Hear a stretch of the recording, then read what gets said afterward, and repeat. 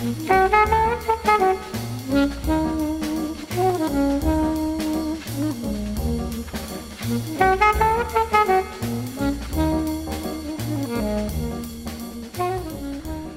to Foreman & Wolf on Food and Wine. I'm Tony Foreman. And Chef Cindy Wolf. And Cindy, winter at some point... You can tell I'm excited. I can tell you're excited. I love to talk about what we're about to talk about. So what are we about to talk about? Braising. It's one of my favorite cooking methods. Braising. You said that suddenly. Braising. And it's the wine that goes thing. with braised dishes. Well, the question is, can you control how much wine is going with the cooking of the braised dish? Well... You mean drinking it? Yes, while you're cooking. Yes. Before you. I never drink when I'm cooking. Okay, no. I don't. So that's you're a chef. for You're the too serious cooking about part. That. Yeah, that's for the eating part. I remember being a kid and watching the Galloping Gourmet. Oh wow! And he would be rolling on some recipes, Mm-hmm. But then the second half of those recipes were much more relaxed. And I don't think his attitude was entirely misplaced. It should be a joyful thing and a pleasurable thing and a zen thing and a therapeutic thing. And maybe at times he was over therapeutic. Well, I mean, that is the thing. When you're braising something, it's going to take, unless you're doing, something that isn't tough, it's going to take a couple of hours. The whole point of braising something is to break down connective tissue and tough pieces of meat. It's a great way to feed a lot of people inexpensively, oftentimes. And has been, our cooking process for a very, very, very long time. So the point is, that our silliness aside, if you're going to choose to braise something, it's one of the most fantastic ways to get flavor in dishes. True. And to utilize some cuts of meat that maybe you don't always or wouldn't think of using. Something you can't throw on the grill or saute quickly. Right. Yeah. Well, and that's what you're talking about with the Zen thing. I mean, it's completely a process that because it does it's take. Your day. Yeah, it doesn't have to be your whole day, but it. I often think of braising something on a Sunday for sure. I mean, it's not the kids have to do their homework and you just got home from work kind of meal. No, but it is if you made it the day before, because all you have to do is heat it up, and that is the beauty of doing a braised dish, is that it's better a day later as long as it's a meat. So you should always not make if it's too seafood. Much. Yeah, and pretty much we're talking about meat dishes. I'm not going to. You're really talking about, as we said, braising a tough piece of meat, whether it's lamb, pork, or beef, or veal. Yeah, veal. I mean, that's kind of. You can do game. And I always think there was a veal shoulder I did one Christmas, that was a popular dish that. You said veal shoulder. Veal shoulder. Yeah, that has such terrific flavor. So, what are some of the cuts that are favorite pieces for you for veal, for beef, for lamb, for goat, for poultry, for what's your top 5 list of things to braise? With beef, my favorite is absolutely to braise beef short ribs, but those are not inexpensive. They used to be a long time ago, but unfortunately they've become pretty popular. So short ribs are probably one of the most expensive things you could braise. But beef short ribs, beef top round, beef bottom round, beef chuck. There's a cut called beef chuck flap that if you get it from really good beef, has terrific texture, and it's a lot like short rib, but you don't have the advantage of braising on the bone like... Right. Well, and that's the thing. You need to consider that more bone in a braising is going to give you more gelatin and more flavor in your sauce, which is, absolutely what you want. So this is the time to really use something that has some bones in it, but you don't have to. With veal, top round. With lamb, shanks. Shanks are one of the best things to braise. Cheeks. Any cheeks, veal cheeks, any young animal cheeks, again, high in gelatin and going to produce a very good textured braised and also an incredible sauce. I think with venison, you have to be a little bit careful because it's going to become very strongly flavored. It depends on the provenance of your venison, too. Right. With Wilder Farm, you're going to have 2 totally different products, but you could braise pretty much any cut of venison, really. Obviously, I wouldn't do that to the tenderloin or the loin, but any of the primal cuts. What you're avoiding are primal cuts of meat, and you're going with subprime cuts, and that's really, you can also, we're talking about birds. Obviously, the whole chicken can be braised, but I would braise the legs, the wings, and the thighs. But you can certainly braise coq au vin is typically done with the entire chicken. That's a classic version of something that has a ton of flavor. And it's not the hen that's more tender. It's the more muscular bird, and the older bird, the male. Or as we say, it's a spent bird. Yeah, it's been running around the farmyard. Right. It's tired. It's going to take a long time to cook it. Yeah. And you're braising it with wine, not just stock. So. Right. And we'll get into the details of what are the steps of braising something. But step one is, what do you want to cook? Do you allow the right amount of time, which is a significant amount of time, and you really you want to say 2 to 3 hours. That's your plan. You have to have preparation time. Preparation may be some butchering and some preparation of things you're braising with it. But it means having, if you're going to braise with stock, it means having the stock ready to go. Right, and that's the first thing. You have to have a good stock. But also maybe need marinating time for some things. Sure. And then the second step is the actual cooking, and that's, for bird, for coq au vin, how long are you talking about? To braise? Yeah. 2 hours. And for, say, beef short ribs? 3 hours. An entire veal shoulder is a couple of hours. Or if you're doing, lamb necks, that's really tough meat, but it has amazing gelatin and a lot of flavor. But you want a long time with that. And, you have a couple of things you have to think about. You have to have a good stock. I just for fun, I looked at a couple of recipe books that I had just to see what people would say to do and to give instruction on braising. And a lot of them said to use canned chicken stock. I do not suggest you really need. These are bad people that write these books. You really need to make a good stock. If you're going to braise something, you need to make a good stock. And you want one that's neutral. You do not want it to have garlic, or you want a straight stock. So if you're braising chicken, you want brown chicken bones, carrot, celery, onion, which is mirepoix, water, a little bay leaf, thyme, and peppercorn. That's it. And does beef have to be braised in beef stock, or? No, you could. I would use veal stock or veal and chicken, which is what I use. Actually, I use a 60% veal bones and 40% chicken bones to make my stock, and I brown both bones and then add them together, and then add what I just said, which was the mirepoix and the aromatics. But the stock needs to be great, and it should be strained and degreased, so there should be no fat on the stock. And you can either do that by refrigerating it and just lifting the fat off the top, or just degreasing it with a ladle when it's hot. And the other thing, like I said, there are a bunch of things you need to think about. You do not want to cut the meat into any smaller pieces than you have to. You don't want to have any more surface on the meat than absolutely necessary. So you at least need to have 1-inch pieces of meat, preferably larger than that. And you need to consider that, are you going to do it in the oven or are you going to do it on the stove? And that really kind of depends on your stove and if it has the ability to stay at a low simmer for a long time. A lot of the stoves now, if you try to put them, and for years, if you try to put them on a really low flame, it will blow out and it won't stay lit. So you want to be at a very gentle simmer. That is part of the process. So if you do it in the oven, you're going to probably be in a 225-degree oven, and you need to know that your oven is actually at that temperature. So just put a thermometer in there and make sure it's accurate. In getting ready, and you buy the product, you have your ingredients ready for it. You need the vessel, and the vessel, it should be, because one of the things that's so important in the process is caramelizing whatever the product is in the pan. Right. You need a heavy bottom pan. Absolutely. And stainless steel. That can take a significant flame. Right. And it has to be a non-reactive pan, so it can't be aluminum. Right. Definitely. And part of the process of browning the meat, this is again extremely important. Let's just say we're doing beef top round, because that's probably viable for most people to do. When you cut your meat into the large pieces, you want to make sure the meat is dry before it goes into the pan.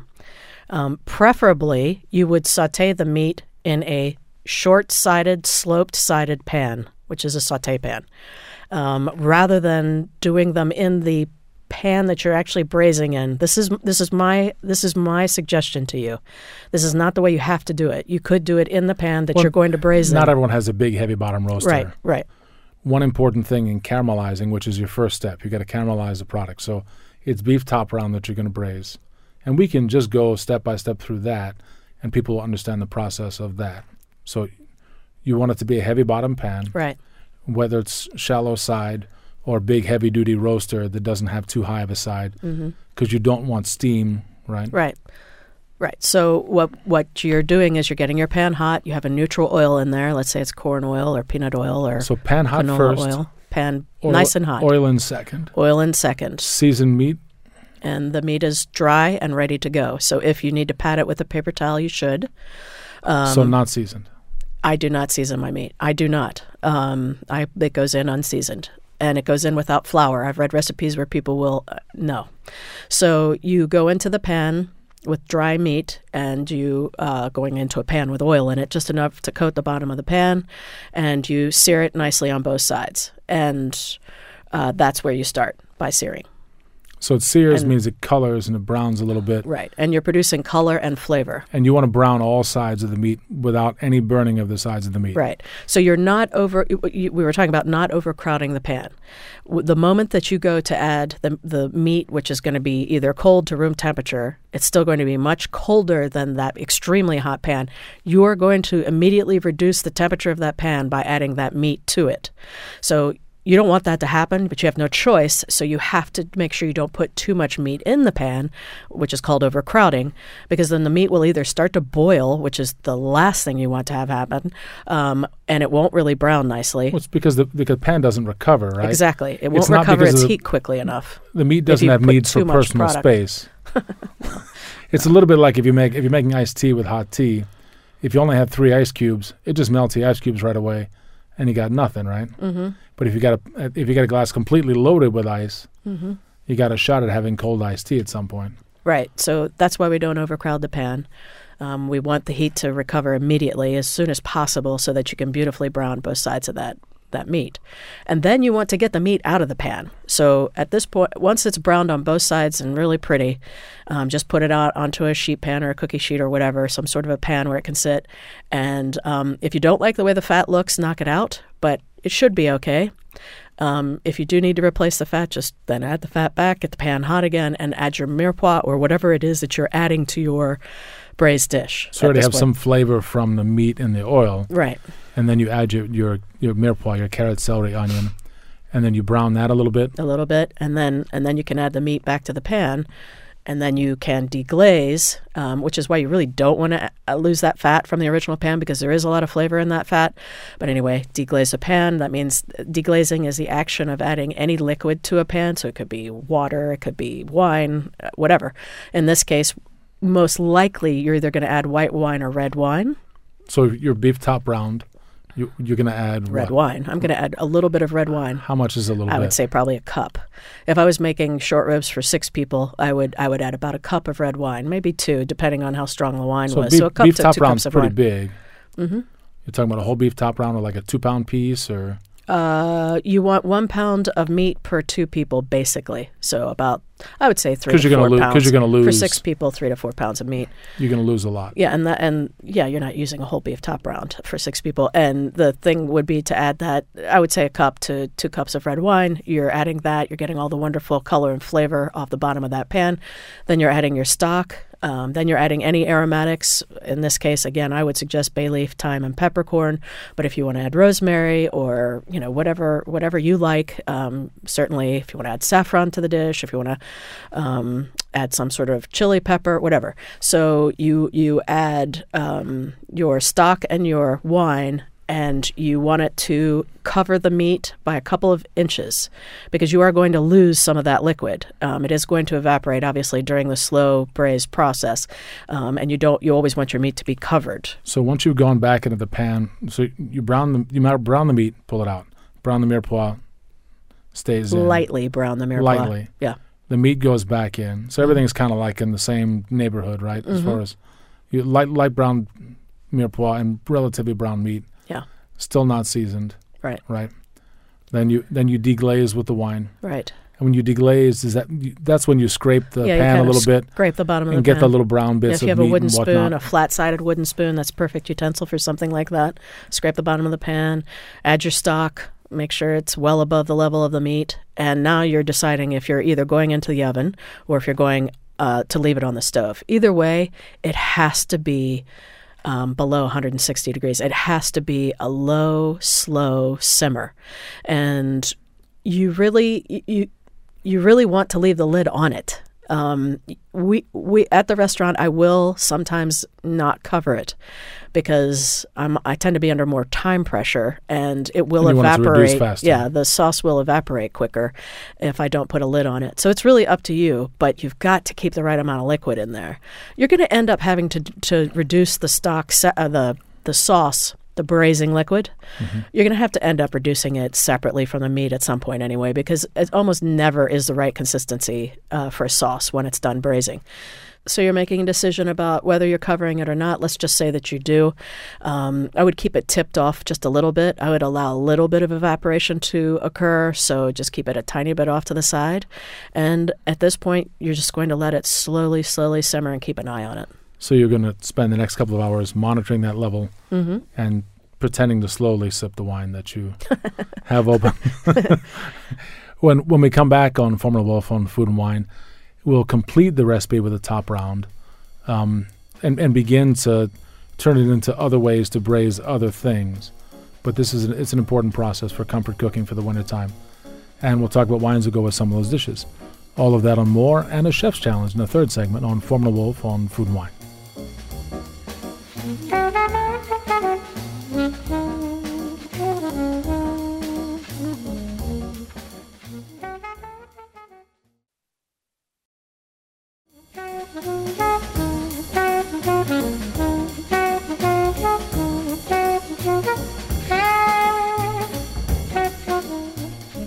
Welcome back to Formula Wolf on Food and Wine. I'm Tony Foreman. And Chef Cindy Wolf.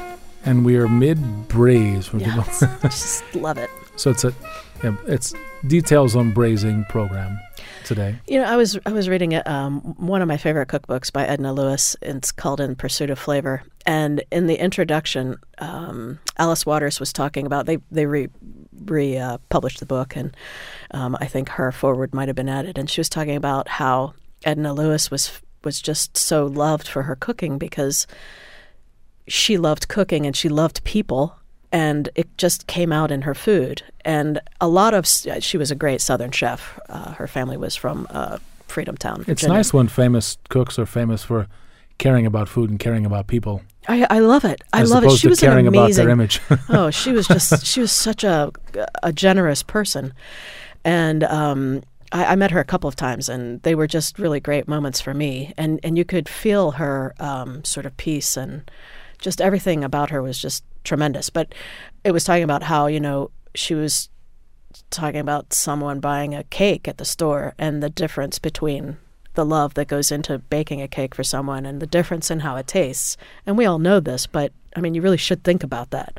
It's worth the effort to cook. It's worth it. Your family will love you for it, and it shows them that you love them. I do think that cooking is an act of love. It's a great way of expressing caring. Goofy, no question. But yeah, I think it's that's why. We're talking about braising, and you're saying, it takes so much time, and I'm like, but the result is so tremendous, and it's worth the effort. And honestly, it's just going to sit there on the stove while you're, watching a movie or playing a game with your kids, or out in the yard, or doing whatever it is that you do. That's why I said I tend to think of braised dishes as the great Sunday dish in the wintertime. Or if you have a snowstorm, oh my gosh! To me, that's it. I want a braised dish and potato puree.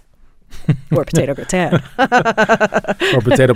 Or some kind of potato something. Or potato. Which comes back to the recipe that we were talking about. We're kind of just walking you through. If you could have a license plate with a lot of letters, it would be potato. Okay. It's funny. I was thinking about you saying that. How many times do I see a dish coming into the window, and I'll stop the young cook, and I'll be like, should I put this down in front of your mom? Right. Right. Is it seasoned? Did you rest it? Right. When you're cooking 65 of something. Is it beautiful? Mm-hmm. Because it's somebody's mom I'm going to serve this to. Right. And I really don't feel like someone throwing it at me. Well, I mean, your point is joking, but your point is did your thought and care go into this dish? Exactly. And that is the challenge of being in a restaurant cooking, is that your thought and care needs to go into every single thing you do. Well, it doesn't have to be from the moment you walk into that kitchen until the moment you leave. There don't have to be fireworks coming out of the cake that you made. No, but you need to care about that cake that you just made. But if you actually thought about and every step of it. And the ingredients that you buy for it. Absolutely, that's where it starts. My dad and I talked about that when I first started cooking. He said, one of the most, because my father was in the food business, and one of the most important things is the quality of product that you buy. I mean, that was the very first thing he taught me about business of what I was about to get into. What are the qualities that are important of the product that you buy? Are you spending unnecessarily for something that doesn't mean anything to somebody? Well, sure. Or are you spending for the things that actually count? Yeah. And it's funny, one of the things I was thinking about and just in preparing for this program, in braised dishes, what you choose to cook, sometimes because it's an off cut or it's a non-primal cut, you can braise, Kobe beef chuck flap, and you know what? It's going to have really good flavor. Mm-hmm. I mean, because those cows have been taken care of the way they have. Sure. And maybe it's that's way down the scale of what you buy, but it may have fantastic flavor. No matter what you're doing with cooking, it is all about the quality of the food that you're putting. So let me take you back to the top round, because right now you got the top round in the braising vessel, and you have the top on but kind of slightly tilted off. Yeah. And you have it on the burner or in the oven, or I do it on the stovetop. I like to have really easy. Low. Yeah, I like to have easy. That just access. means you need to have a really heavy duty. Yeah, and if you're in the oven, you have to bend. You have to get in there. You have to pull the thing, and this could be heavy. This can be and that's also for me. I'm used to doing this in a restaurant where I'm cooking 50 portions of something, so it's really heavy. So if you're only cooking for 4 people, you can easily do it in the oven. It's not going to be that heavy for you to pull the pan out of the oven. So I would do it on the stove, but you can do it either way. So I'm going to say mine is on the stove, and I'm going to check on it and make sure that the liquid is where it needs to be. I am going to taste every time I hit that pan. I'm going to taste it. And the liquid is not boiling. No, it is on the slowest simmer. It needs to be gentle, gentle, gentle, gentle. It's giving you a bubble or two and a little steam. Yeah. Well, and I already said, if you're in the oven, you're at 225 degrees. That is very low oven. Yeah. So like I said, you please make sure that your oven actually is at 225, because you could be, if your oven temperature is off, you could be like at 180, and you're going to be not thanking me for anything, because it's going to take 5 hours to braise. So make sure your oven temperature is right. So here's the terrible question. So how do you know it's done? Fork tender. But not overdone. Absolutely fork tender. And that's the big thing. You have to get the meat. You have to stop the cooking process when the meat is tender. You don't want to take it further than that, because it's just going to continue to remove the natural juices from the meat, and you're going to lose. Yeah, it's just going to lose all of its good flavor. I've taken pieces of meat to make a really good sauce and just, reduced it for hours. And that meat is, you can't even begin to eat that meat. You've taken everything from it. Afterwards, right. All the goodness is removed. And one thing I want to make a very big point about is at the end of this cooking process that you cool that meat down in that braising liquid. You do not separate the meat from the braising liquid. That meat, as it cools down, will begin to reabsorb all the flavor that it lost during that cooking process. So it will begin to reabsorb that braising liquid, and that's what's going to make your dish really, really good. And there's no reason to separate the two. No. But again, in the restaurants we have to deal with volume and all sorts of things, and we have to modify recipes. But I would even in the restaurant, I would never separate the meat from the braising liquid. So you cool it down in that, and then and you're going to taste it. At that point, that's the time for seasoning, right? Yes, and unless you have to reduce the sauce down. So that is, now it's going to sound like I'm contradicting myself, but I'm not. If you have to drain the meat from that sauce, cool it down first. And then take the meat. And then, let the meat cool down first.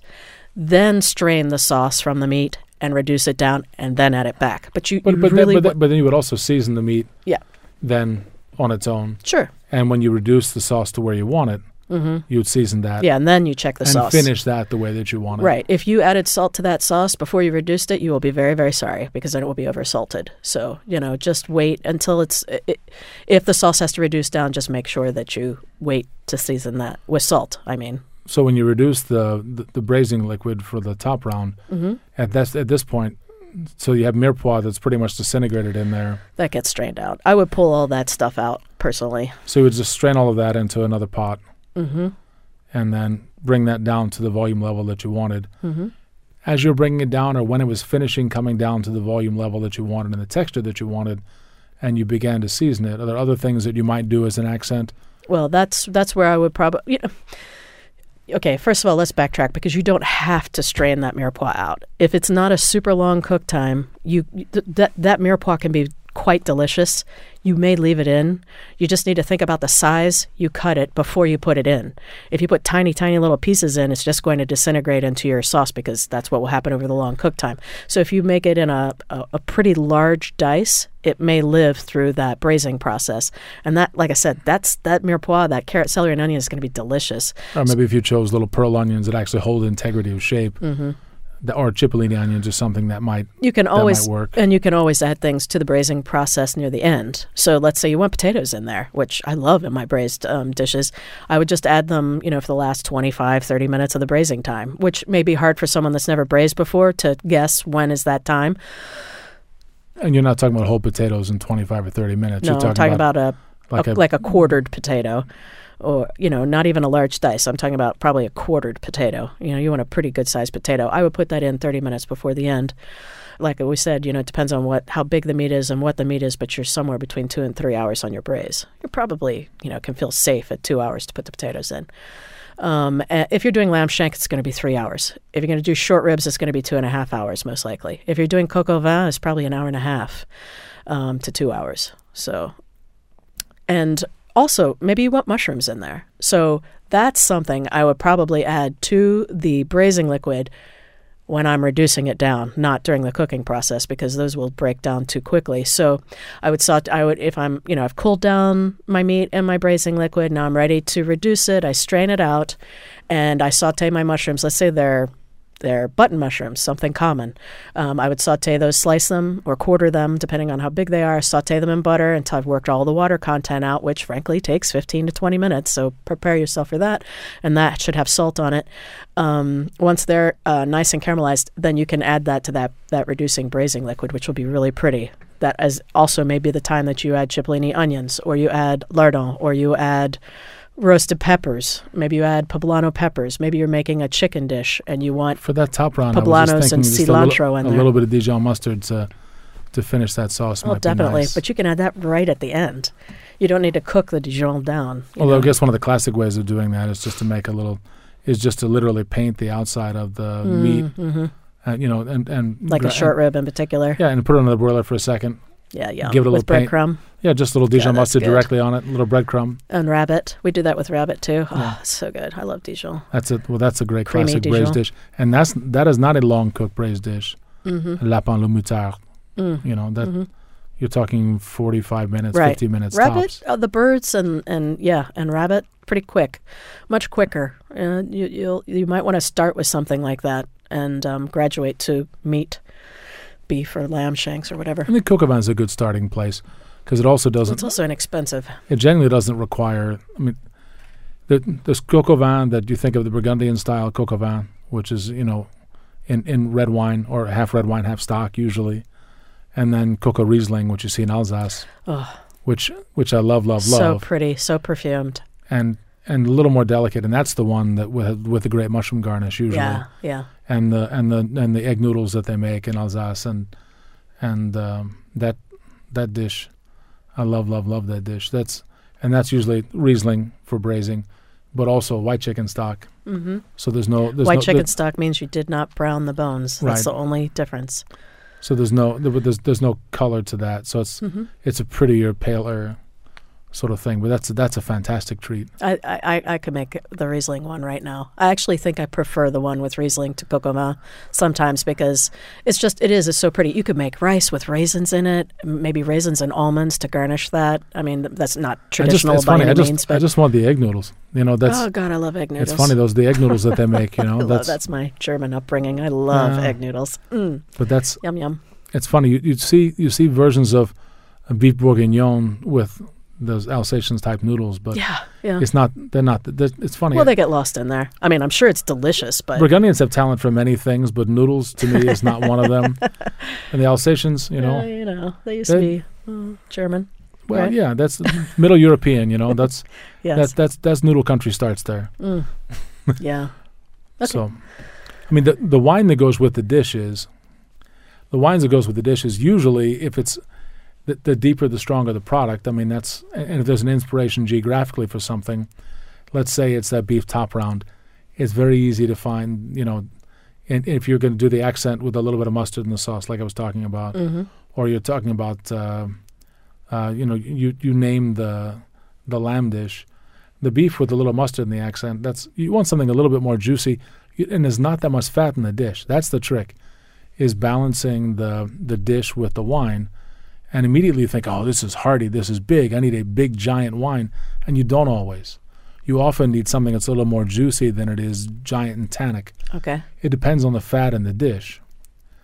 And if the dish is relatively lean, and a lot of these cuts are lean, but intense in flavor, what you want is something that has maybe some tannin, because you're going to have fatty accompaniments, but what you need is an intensity. You need some acidity to clean it off your palate. I always think of Brassatos in Italy, and how great they can be with Barbaresco or Trollo Rotigliano from north of Verona, from Trentino, that kind of area. In the Dolomites, the Lagreins that are there are more tannic, but it's more just like straight acid grippy, and it's less, like big, dense, punchy tannins. And with Bourguignon, what Burgundy would you suggest? I mean, because a classic garnish for Bourguignon is bacon, onion, and mushrooms. But they always use simple wines. I mean, it's usually village wines, and it's something with some corpulence to it. But it's Pinot Noir, so it's kind of like fat, spicy Pinot Noir with some tannin to it. So Gevrey Chambertin, Pommard are naturals. You don't have to spend as much money as those famous villages, though. Woo-hoo. You look for Rully, Rully. Okay. In a good vintage like 12, which make pretty big punchy wines. Wines from Rully can be very good. Mercure, same thing. Think about those. The rabbit, the Lapin le Moutard that we talked about, that's great. Believe it or not, with Sancerre, really good Sancerre, or Sancerre Rouge, which is really pretty Pinot, but with that minerality that you get in Sancerre, that's that chalk. Coca Riesling is the easiest one in the world. Just very good dry Alsace Riesling. Okay. If you really want it crazy bone dry, look at the Austrians. That will serve just as well. Look for wines from the Wachau, Wachau, or Wagram, which are not quite as intense or as expensive, Wagram. But those are good places to go. Trying to think of things you love, like lamb shank. That's more power, more spice. And that has more fat. And that has more fat. Yeah. I mean, to me, I always want either a wine from Southwest France or like a mountain wine from Southern Italy. So think of like a not a big piece of money, but terrific flavor from Montpérou in the Languedoc. Domaine d'Opiac makes terrific wine that's a blend of Grenache and Carignan and Syrah, and it's sort of that, almost like just north of the Mediterranean cocktail you get in the south of France, but from a good terroir. Wines from Chiro. The grape that's famous there, Galliopo, is fine, but maybe look to, if it's really big, go to Aglianico, whether it's from Voltore in northern Calabria, or from Campania, from Irpinia is another good place to go. Galliopo that's from the southern coast, not Chiro in Calabria, would be my pet. A little bit bigger, riper, spicier, but those are ideas. But don't crush yourself with tannin. And I did even name a few things that are white wines that work with some braised dishes. You have to do the right dish, though. So when we come back on Formula Wolf on Food and Wine, a little bit of a wrap-up on braised dishes, brazzati, and Chef's Challenge. That should be more fun for some of us and less fun for others. Now we know which one of us it won't be any fun for. Okay. Oh, boy. All of that and more on Formula Wolf on Food and Wine on WYPR.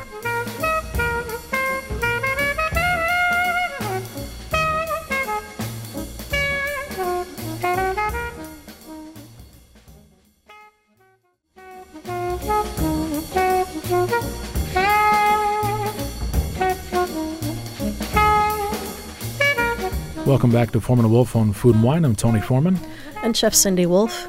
And Tony, you were just telling about what wines would go with the different dishes.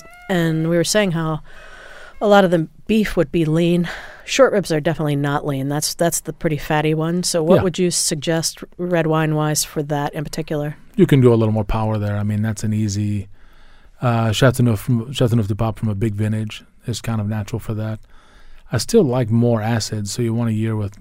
Because I still think you have to cut into that sauce, because that sauce is... When you reduce those braising liquids into a sauce... Yeah, that viscosity. You need some acid. Bordeaux can do well. I don't think you need to spend on the biggest and craziest Bordeaux. Look for appellations like the Côte de Blaye, maybe, in a good year. If you can find some of the off appellations in 2009 and some in 10... like Montagne Saint-Emilion or Côte de Blaye or Côte de Bourg. Those estates in those areas. Or Côte de Castillon is an easy pet. And Côte de Castillon drinks early. Most of these are Merlot-dominated wines that have big body, but that have decent freshness and good good acid and reasonable tannin. I want to step back 1 second and talk about the stock. If you are doing something very different from doing a cut of meat, is to do the rabbit. And if you really want to have a wonderful rabbit flavor, you need to introduce rabbit bones into your stock, which means that you're going to get the rabbit in the day before. So you'd run like a double stock? Yeah, and that's what I would do. I would have my chicken stock ready to go, chicken and veal stock preferably, ready to go, and then I would break down my rabbits. And you're going to leave the foreleg and the hind leg on the bone. There's no reason to break that down. You're going to cut the loin off the back and take any of the belly flap and any of the tender is so tiny. It's like half the size of your pinky. But, take any meat you can off the carcass and then brown those bones. Break the bones up, which are easy because they're so delicate. So you can use a cleaver to break them up. And brown those and then add that to your chicken and veal stock and bring it down a little bit. And I would cook it for I would simmer it on low for probably about an hour and a half, at least maybe 2 hours, just to impart some of that flavor. So I think that's something to also contemplate with whatever it is that you're doing. If you're braising duck legs, I would do the same thing. If it would be great to have, although you can just buy duck legs, but if you wanted to buy a whole duck, you could, serve the breasts for dinner the night that you're running your stock and enjoy the breasts. And meanwhile, you've got, the duck carcass brown bones to add to fortify your stock, and then the next day you braise the legs. There you go. I like the double stock idea, especially for a bird. It's the best way to really get you a nice, pretty stock to deepen that flavor. Yeah, well, because you can't make stock just from duck bones or rabbit bones. I mean, there's not enough gelatin. The bones are so tiny, particularly rabbit. So you start with the base, and you just run the second and time. Veal leg bones are what you want. That have been cut up for you, veal leg bones, so that you can expose the, get the gelatin, the marrow, and get the gelatin out of the bones to create viscosity in your stock. You ready to do a chef's challenge? Sure. You sure? Yeah. Well, I don't know.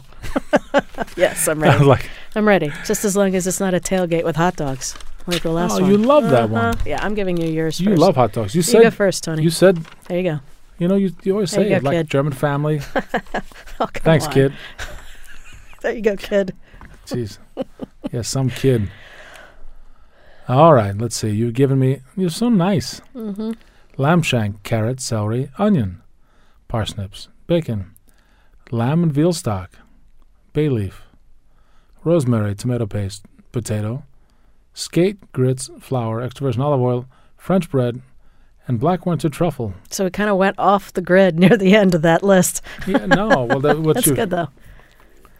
It's honestly, you've given me 3 nice courses. Mm-hmm. So the French bread, is it reasonable to presume that I have good butter somewhere? Sure, of course. The French bread, I would saute fat slices of French bread in really good butter until it browns evenly and nicely in the pan. And while they're warm, I would cut relatively thick slices of the black truffle and there you go. That's a good start. Cover that warm, crostini. Yes. Cover that warm crostini with that crunchy truffle and put a few grains of crunchy sea salt on that. Mm-hmm. And good Lord, that's I a nice hope little I've got wine. Hors d'oeuvre. All this food is great, but if I have no wine, I'm dead. You have wine. You have your cellar, so you can tell us what you would have with it. Honestly, maybe a mature, really top-notch Chablis might be fantastic for the first dishes. Maybe Ravenot, because I like myself, and it's and it's available. Maybe one of the 2006. Let's make it a Grand Cru for the heck of it. There you go. Why not? The skate. What I want to do with the skate is also, I want to cut that into reasonable pieces, maybe like 3-ounce pieces, and make a first course. I'm gonna just dust it in the flour, salt it well. The grits I'm gonna have to cook with milk. The grits I just want set up so that I can have that skate, like literally pan fried, lightly dusted, in whole butter, and a little fresh lemon that I wish I had around. You have. And a little fresh lemon, and on the grits, and forget about it. What else would you want? That and another glass of Chablis. Those are 2 high quality snacks right there, or one's a first course, fish course. And then I'll need those because I've got a long time to braise lamb shanks. So, using the method we've been talking about, honestly, and I've got bacon too. I want bacon for a garnish, but I might want to render a little bit of bacon fat and brown the lamb shanks in a little bit of the bacon fat as well as oil. And I have to get the bacon fat really clear. If you don't have it really clear, then you get little burnt pieces and kind of screws up the flavor of things. Mm-hmm. But it's going to take a while to brown the lamb shanks to get all the surfaces nice and brown. It does take a while. And it sort of spits on you. And that's something That's another thing people need to think about when they are browning, especially big pieces of meat like that. I will admit, bigger pieces like that, one place where I'll break with you a little bit is something like that I would have out at room temperature for a little bit, and I would rub it down with a little bit of salt to make it actually drier going in the pan, and go in the pan with that.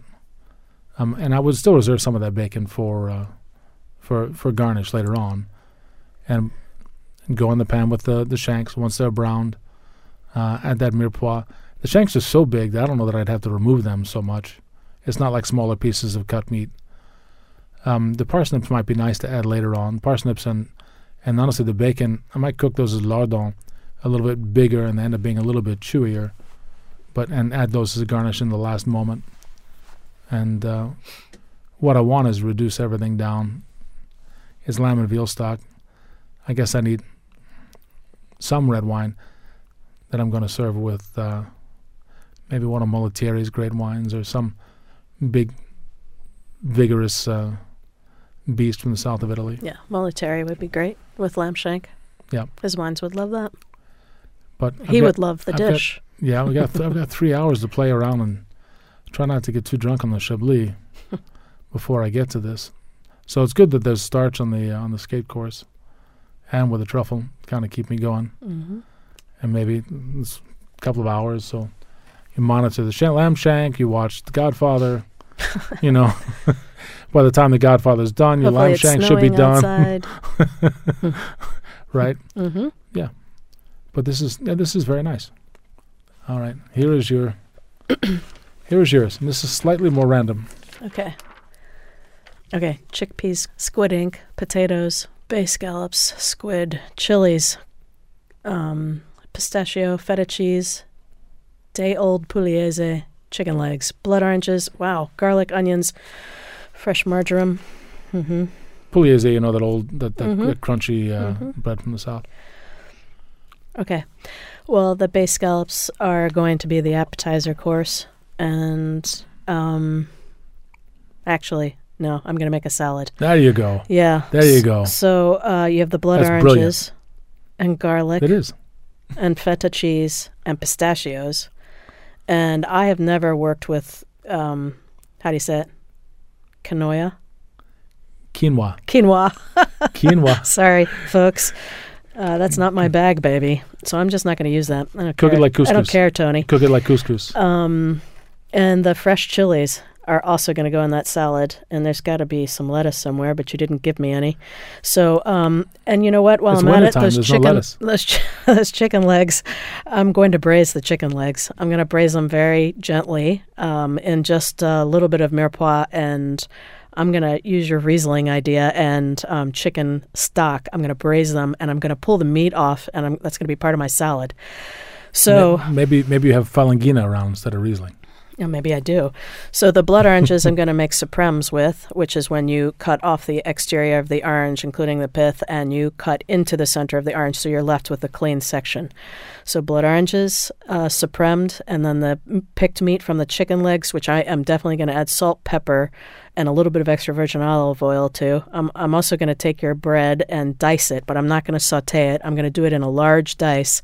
So that's going to absorb the dressing. The feta cheese will be crumbled in. The pistachios will be broken up and crumbled in. Actually, I'll toast those first in the pan to work the oils in them, and then just crush them lightly, and add the chilies, and that's going to be pretty fun. So that's that, and then I have squid ink and bay scallops. So with the squid, I'm going to clean it and slice it thin and leave the tentacles as they are. Make sure, it's called the beak. You want to make sure that you remove that. It's a little hard to describe on the radio, but you want to make sure that that's removed. It's not good to eat. I'm going to do a small dice of the potatoes in salted water, boil them. And what else do I have left? I have garlic. So I'm going to saute the squid and the bay scallops. So what I need to do is have a very hot pan. I'm going to sear those bay scallops, and right at the very end, I'm going to add the potatoes. I'm going to throw in whole pieces of marjoram. I'm going to add a little bit of small dice of onion to the pan. I'm going to have butter poached garlic on the side. That will go in at the very end with the squid. Actually, the squid will only take about 30 seconds to cook. So I'll add the squid, then I'll add the garlic, and I'm going to put just a tiny bit of squid ink in the pan at the very end, almost sort of to coat, which the potatoes will absorb it. So that ought to be kind of interesting. And I think I have everything. And salt and pepper. Oh, chickpeas. I forgot about the chickpeas. The chickpeas I'll cook in light chicken stock, and I will make a soup with that, and I will reserve some of the chilies for that because the chickpeas would like that chili. Yeah, they the chilies like a little spice. Very, very much, right? And I'll just make a very simple soup with the onion, the garlic, some of the leftover onion, garlic, chickpeas, and the chilies. It's a good adaptation. Okay, there we go. I just wanted to give you a list of unusual things for me. I give you random stuff to play with. I did ignore your one product. The quinoa? Quinoa. Yeah, the one thing I admit is that I might have... Quinoa. Since you essentially cooked that a bit like couscous, I might have cooked that and finished it with the squid ink. Okay. Instead of the potatoes? And used that for... and I maybe asked for the bay scallops to be in the shell. I love bay scallops. I was thinking like a quinoa so salad with the chilies. Yeah. And so now we're getting your answer to my chef's challenge. Because I know your answer to yours. Come on now. You always write these things for yourself, right? Yes, I wrote this for you me. Definitely wrote that for you. You did not write that for me. No, I was in Sardinia on lockdown for that one. Are you kidding me? And if that's all we have time for on Foreman and Wolf on Food and Wine, I'm Tony Foreman. And Chef Cindy Wolf. If you want to download this program or any one of our other podcasts, please go to the WYPR website, wypr.org. Look on the Foreman and Wolf page. If you want to follow Chef Cindy Wolf on social media, you can follow me on Instagram at Chef Wolf and on Twitter at Chef Cindy Wolf. And any questions or comments, you can email us, foremanwolf@wypr.org. Thanks so much. Have a great day.